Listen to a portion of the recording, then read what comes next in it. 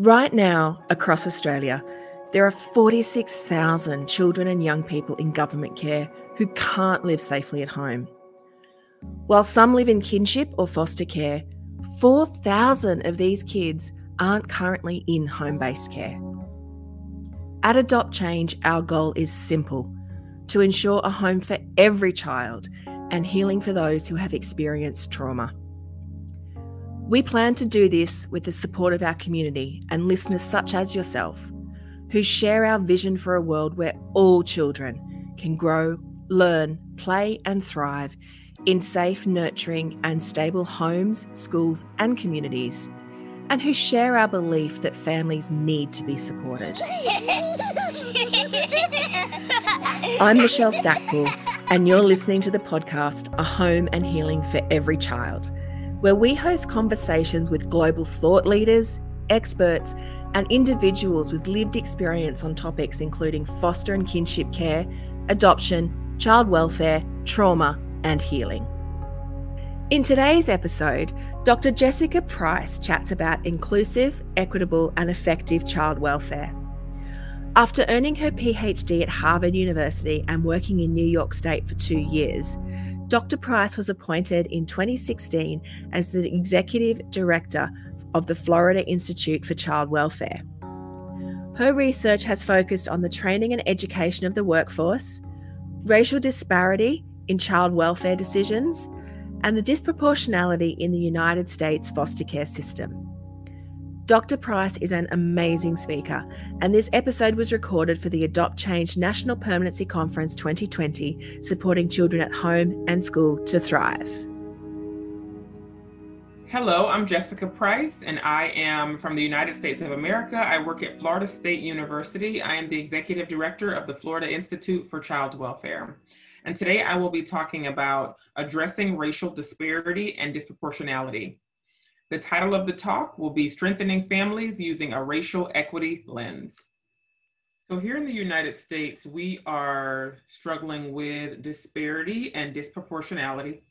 And we also know that other parts of the world are also dealing with this issue.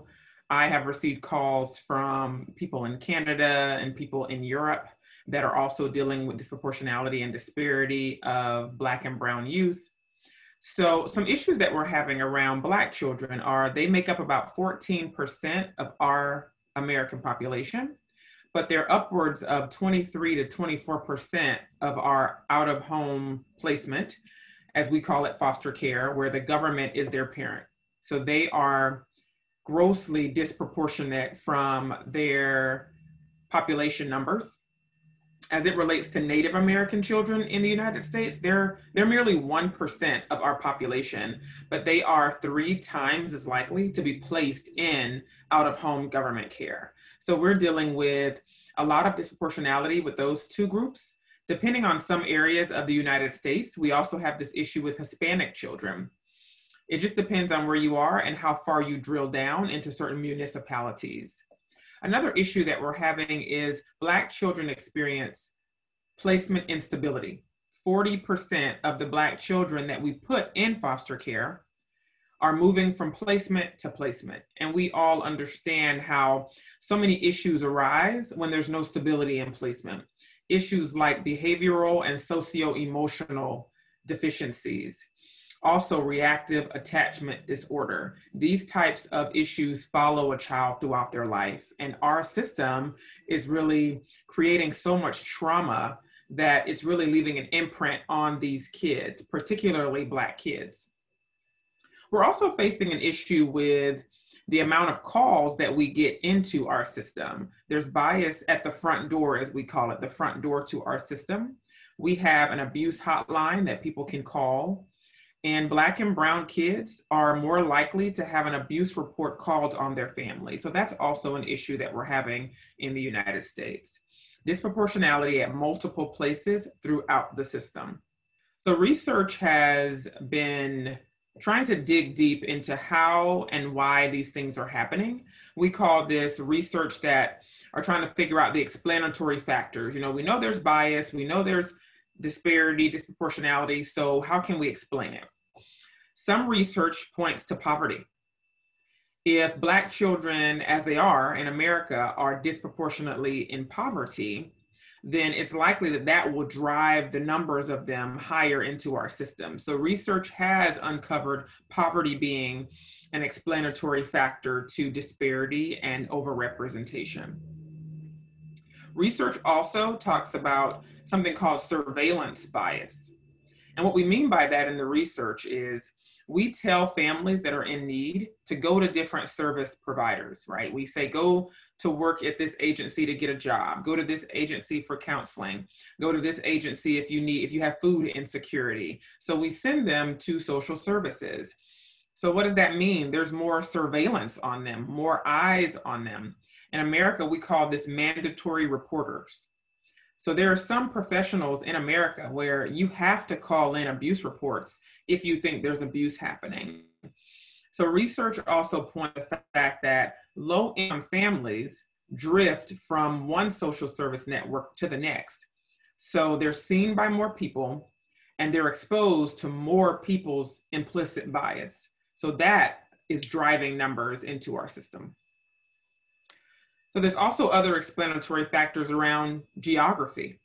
So I used to be a caseworker, and when I was in the field, I would drive out to some people's homes, and it was really far away, sometimes 45 minutes to 1 hour away. And when I got there, I interviewed kids, and I realized that a lot of things were happening to these kids for months, and we never knew it because they lived so far out in rural areas. So research also is connecting your geography to how often you get calls into our system. And that's the same for densely populated metropolitan cities, where calls are really high and Black and brown kids come into our system at higher rates. And then, of course, there's research that points to implicit racial bias, which is fueled by systemic racism. And our system right now is really looking deeply into our implicit biases. And I tell people all the time, implicit bias is this automatic, intrinsic system that lives in all of us that informs our decisions and informs our values. So research has linked caseworkers and professionals and their implicit bias to how much disparity is happening in our system. So that's what's really led to the issues, and research has confirmed these things. So we are just now in America really trying to compile what strategies are being used. So I will start by telling you that we consider community as a strategy. So I tell people we have to really start utilizing our community partners in 3 ways. And one of those ways is strategizing around what are the needs in the community. So I tell people, number 1, do a needs assessment. Figure out what are the gaps in service in the community. When you do that and you meet families later on, you know what issues and challenges that they've been facing because you have an understanding of what the community is lacking. So one way to strategize is to do some level of community needs assessment to see what families in the community need. I mean, that's the only way you can do primary prevention to help families before they come into our system. Another way to think about community is knowing what they can offer. The first step was knowing what they lack and what they don't have. So now it's time to know, what are your partners offering? Is there therapy? Is there areas for people to get food if they need it? What are the primary prevention partners? And you have to take it a bit deeper than simply giving someone a referral and saying, you know, go to this place, go to that place. I encourage people in America and abroad to know your community service providers so well, you can pick up the phone and say, I'm sending a family, or you can tell a family, go talk to and name someone specific. That's how connected we need to be to our community partners. So families aren't floating from service to service and there's no one really looking for them or no one meaningfully seeing that they're going to come. So another part of the community is bringing them to the table. So I tell people all the time, Child Protective Services can't do the work of ending disparity and overrepresentation alone. You have to have your community partners at the learning table and the decision-making table. And what do I mean by that? I mean, we can learn about anti-racism and disparity all we want as CPS. You know, we call CPS Child Protective Services.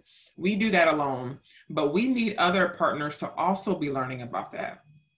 A few moments ago, I talked about bias and other service providers. So there's bias all around us. It's not just CPS. So using community as a strategy is knowing what the needs are, connecting with them meaningfully, but also doing trainings and cross-discipline trainings, cross-system trainings. So we're continuing to learn the same material. So if our CPS system becomes really keen and anti-racist, we're not going to be able to impact families if our community providers are not anti-racist. I hope that makes sense. Another strategy that we've been really honing in on in America is this idea of leadership, considering leadership a strategy. Okay? A lot of leaders lead child welfare and they stick to the status quo. They are driven by fear and they're driven by, they're risk averse. And we need courageous leaders, and we need to strategize around leaders so that we say we want to emphasize protective factors in families. In America, we talk about protective factors as these strong attributes that families already have. Some examples are consistent employment, community connections, a positive attitude. Strong, courageous leaders emphasize protective factors and de-emphasize punitive measures. Those punitive measures of, if you don't do this or that, you'll be punished. We don't want to coerce our families into doing things simply because we tell them to. We want to partner with families and we want leaders to lead the way in that. So we're strategizing around cultivating effective and courageous leadership and also cultivating leadership fortitude, because it does get hard and it does get challenging to lead in an anti-racist way. Another strategy that is getting quite a bit of traction in America is called blind removal meetings. So blind removal meetings came into play about 6 or 7 years ago. A courageous leader in New York City decided that she wanted to impact these negative outcomes for Black children in her community. So what she did was, she did a training at first. Training is not the panacea, but it's a good first step. She wanted to train her entire workforce on implicit racial bias. And they learned about systemic racism, and they gained a lot of awareness. After that, she decided to create a process where our personal values and opinions could not impact a family. That became known as blind removal meetings. Essentially, it works like this. A caseworker goes out to a home like normal. When they go out there, they meet the child, the family, they do an interview, they do a risk assessment.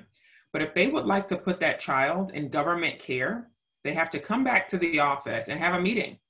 And they essentially state their case. They talk through what the issues are, but they never mention demographic information. They don't mention race or ethnicity or language barriers or even neighborhood or address. In that meeting, they focus on 3 things. What happened?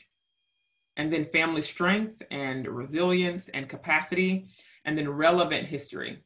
The relevant history is important because, again, we all know that our system has everyone's criminal history and history within our agency that dates back for years and may not have a lot to do with the allegation. So we tell people to focus on what's the relevant history to what's happened today.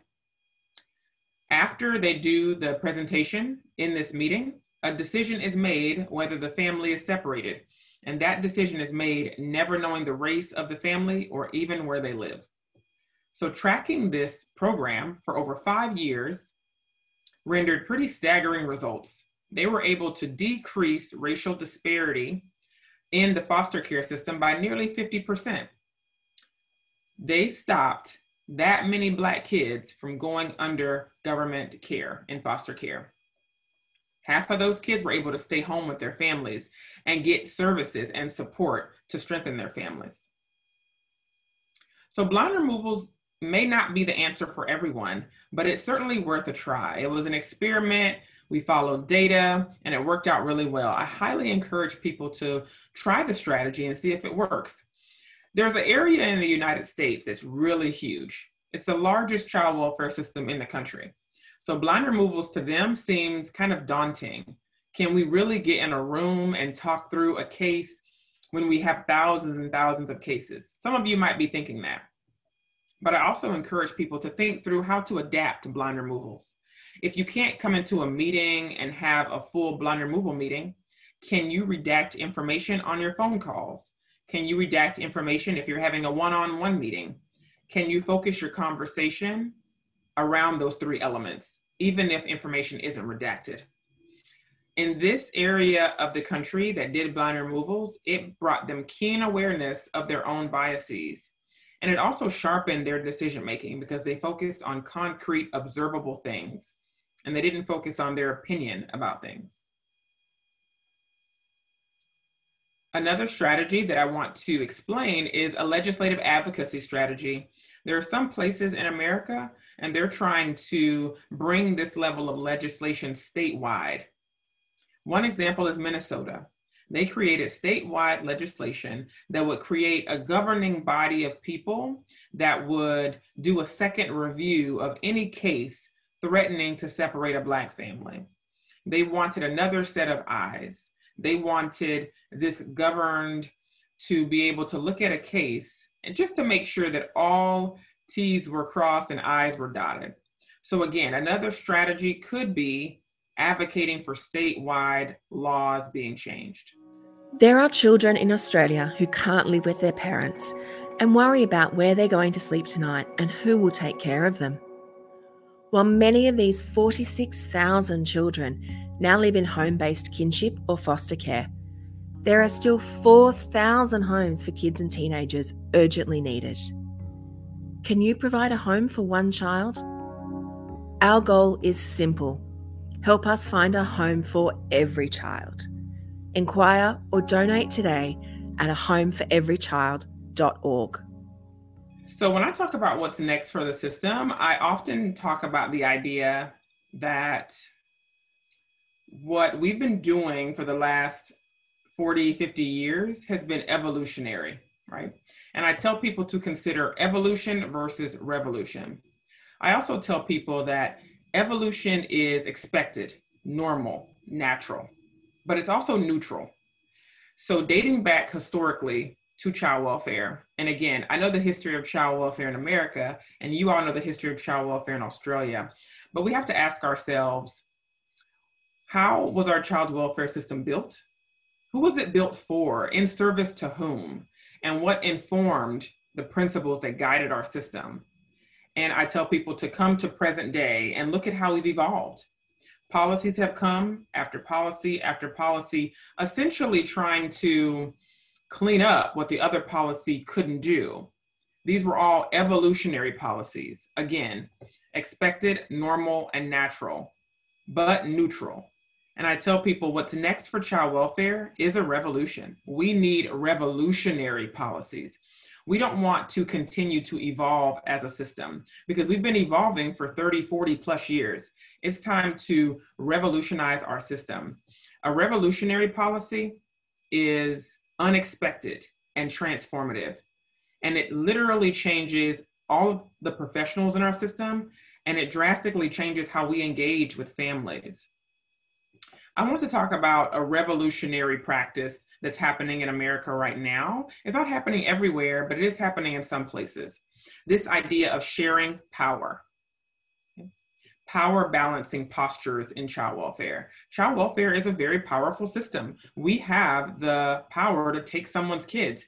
We also have the power to monitor what you're doing for a year or 2 or 3 years. We have a lot of power, but the only way to be transformative and revolutionary is if we learn to share that power with families. And how can we share power? In America, many of us are using family group decision-making, and perhaps some of you are using something similar.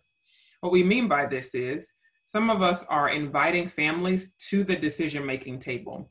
When we sit down with families and talk about what's going to happen with their case, they're in there with us. And it's important, so we're not talking about them like they're far removed and different from us. We should consider their family just like we consider our own families, and we get to hear their voice in the room. So many African American mothers and Native American mothers feel unseen and unheard, especially in court proceedings. So family group decision-making is very important and making a big impact here. That is a revolutionary way to share power. We don't want to simply evolve. So the question of what's next for us, I believe what's next is a continuous flow of revolutionary policies in child welfare. Although I am a firm believer that our system should be wrapping services and support around families and keeping them together, there will be times where a child may have to spend time out of their home in our care.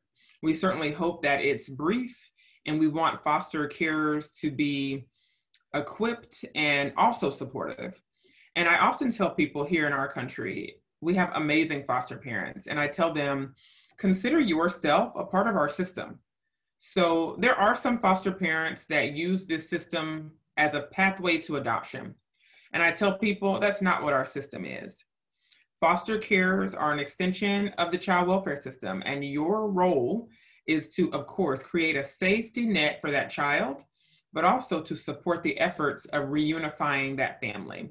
So what foster parents can do to help the work of equity is advocate for visitation. We have some places in our country where biological families rarely see their children and they don't see them regularly. And sometimes that's due to a foster parent's bias. Sometimes it's due to a foster parent's bandwidth. They just don't have the time. So I encourage foster carers to do all they can to advocate for strengthening that family bond. You are there as a loving and supportive part of our system, but that child, the best possible outcome for that child is to stay connected to their biological families and to ultimately be reunified. I also have told foster parents, especially if there's a foster parent with a child of a different race. So foster parents here that have Black children who are interested in talking about anti-racism, and they want to do more than ignore color. Because a lot of foster parents say, I don't want to talk about color, it makes me uncomfortable. It's important because if you completely ignore the color on this child's skin who's in your home, you're really diminishing a part of them. So some advice I give people is to ask a child, when's the last time you felt loved and seen and heard? And tell the child that you're asking that question because you want to create an environment where they're loved and seen and heard. As a Black child, they're often overlooked and misunderstood historically. So to have their foster parent ask that question in a genuine way, it'll go a long way with that child. So the number one, advocate for family visitation. And number two, open your eyes, see their color, and validate them, and try your best to make sure their voice is heard and that they're seen and that they're loved. So as foster carers, I know your job isn't easy, and I know that the structures and complexities of racial disparity sometimes feel out of your hands, but you can play a role in it, especially. And one thing that we want you to do is not to take the colorblind approach. Definitely talk about it and show as much love and empathy as you can to that child, because they have endured something very traumatic. Being separated from your family, no matter the circumstances, is extremely traumatic. I do not think that our country does exhaustive efforts to find family members. You know, in America, we call this kinship care. I'm not sure what it's called in Australia. But in America, when it comes to kinship care, we have to lean more on extended family members. And even if you can't find a family member, we like to say things like, who already loves that child? When you ask yourself who already loves that child, it may be a teacher, it may be a neighbor, but it's someone that has familiarity with that child, and the child is in place with people that they don't know. So I'll start by saying that you're right. There are some circumstances where a child can't safely return home, but have we done exhaustive efforts to find their family members or find someone who knows and loves them already? So let's say that they have done all they can to find someone and they just can't. In America, and I'm sure in Australia, we call this adoption. Now it's time to matriculate through a pathway to get a permanent family. I believe the same advice about foster carers when it comes to adoptive parents, especially if the child is of a different race. Talk about race, don't be colorblind to it, and make really strong efforts to diversify your friends, diversify where the child is, because there's research out there that talks about identity issues for kids that are sheltered and not around people that are a reflection of who they are. So when you adopt a child, I think it's an incredible opportunity to expand your family and have a diverse family, but also to remember that child's endured a lot of trauma, and they need to be in an environment where they not only see themselves, but they're also loved and accepted for all that they are. And it's not, we don't want to create an environment where we want them to assimilate or we want them to conform to what we are as parents. So parents that are adopting kids that are of different races, remember, it's okay for them to stand out, validate who they are. They don't have to conform or assimilate to your way of life or the way you see things. And I think that in the long run is going to help kids grow up and have a strong identity, but also grow up with a loving family. Thank you all for listening. I'm so glad I was able to be with you. If you would like additional information, my website is www.jessicaprycephd.com. There's information on there about blind removals and also all of my updated articles where I discuss a lot of the issues that I just talked about. Thank you. What an amazing talk. Thank you, Dr. Pryce, for your insight. Thanks for listening to a Home and Healing for Every Child podcast. To find out more about our work, visit our website at adoptchange.org.au. Don't forget, if you like this episode, head to our social media pages on Facebook and Instagram and let us know. I'm Michelle Stackpool, and I'll see you next time.